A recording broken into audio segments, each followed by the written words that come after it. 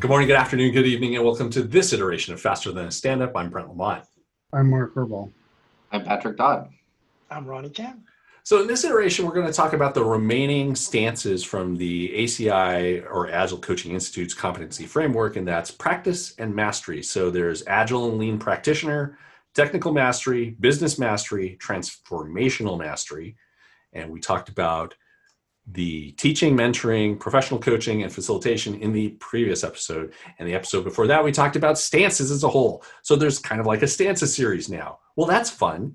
Patrick, let's talk about, which one you want to talk about? You want to talk about Agile and Lean practitioner, or you want to talk about the three for mastery? Let's talk about the mastery ones. Okay. So it's interesting because I've given a lot of thought to those, and in my nature, I'm sort of a completionist. You know, I'm the guy who plays a video game and tries to get every single achievement there is available. And with the mastery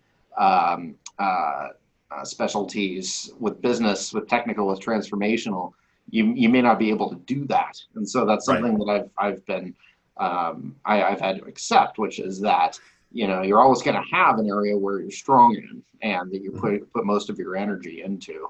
Now, can you try? Absolutely. There's nothing in the methodology that says you can, but I find that it would take probably a lot of time and a lot of focus.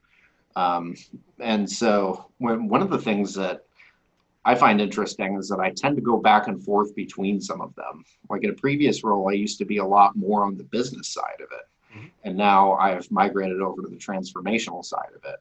I used to be, it's kind of cool to see these visibly and laid out before us because we can kind of trace where we've been and sort of retrospect on how we got there. Like I used to be a program manager, so I used to deal with a lot of the, you know, the prioritization of different aspects of a project and different projects within a program. And now that I'm an Agile coach and throughout my career, I've gone more transformational into sort of the meta phase and delving a little bit of the technical as well, because you kind of have to. I mean, to understand a little bit about what continuous integration, continuous delivery, all that stuff is, you kind of have to know a little bit about that. But it's kind of cool because it's a little bit like the stances where there's intent involved. I think we talked a little bit about that last one too. Right on. Ronnie. Yeah, you know, the term mastery seems a little bit of an overkill to me. I think it's nice to have the mastery in all these three disciplines. Like each of these says expertise, expertise. It makes it sound like you have to be the most knowledgeable person about technical or business or transformation, which not necessarily the case, right? I think you do need some level of knowledge about these things, but you don't have to be the most knowledgeable person at all of these three things. That you may have, like Patrick just said, that you know some of these you may have mastery in one, but maybe not the other two. Or 2 out of 3 or not, right? But perhaps, you know, if I was to change, I would change the word mastery to like knowledge or something. That might make a little more sense to kind of, you know, understand what exactly this is talking about. Okay. Mark. Well, it's interesting when you look at the Agile Coaching Institute's breakdown of this. Under the technical mastery section, it says technical expertise is a software craftsperson. And yet we are ourselves right now trying to get away from just talking to software people, just talking to development teams. Very good point. And moving into marketing and sales and IT and all of that. And, you know, back to the fact when I used to, actually, here's a stance. I used to mentor people to become PMs. I used to say to them, do everything but be a PM and then be a PM because you pull from so many different places. You know, technical mastery in a marketing side is going to be different than technical mastery when you're talking about software, right?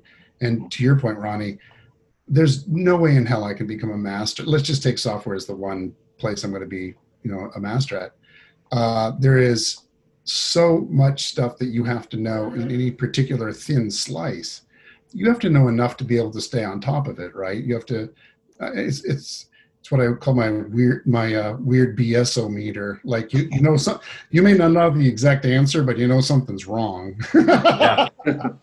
Like, I could not noticing that there's no way in hell you're going to get that done in 4 hours. Well, the BS-o-meter is the how do I know you're lying? Your lips are moving.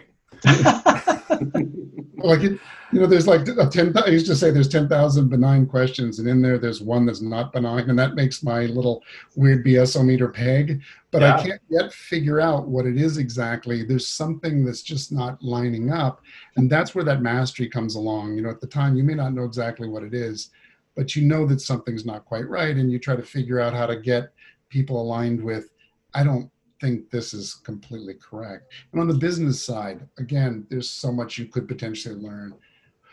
Transformation is always an inherent part of what we do, I think, in Agile. We are always trying to transform a team, transform a group of teams, transform a department, transform an organization, transform an industry, right? Mm-hmm.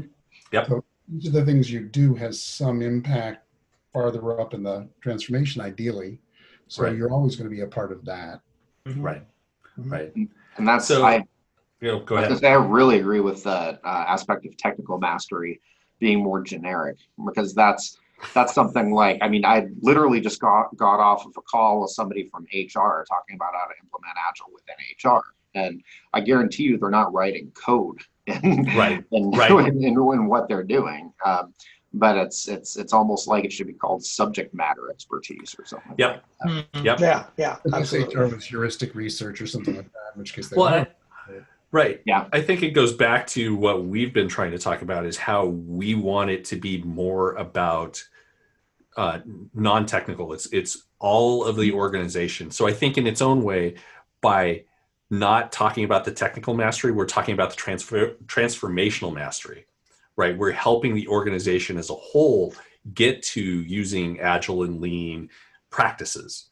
So we talk just a little bit about the Agile and Lean practitioner, which is the practice part of the framework. And I think when we were talking about this before we started this episode, we all said, look, if you're already here, you've heard us talk about everything Agile and everything Lean. And if you haven't, you should reach out to us, because we're here to help you with the Agile and Lean part of your transformation. Now help us help you with the transformation. Or go back to some of the past episodes.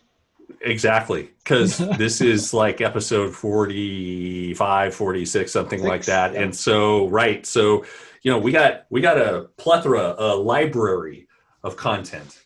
It is a good sign when we lose track of which particular number this is. Definitely. That is correct. Well, I think this is pretty much a good space to be at the end of this iteration. I'm Brent. It is.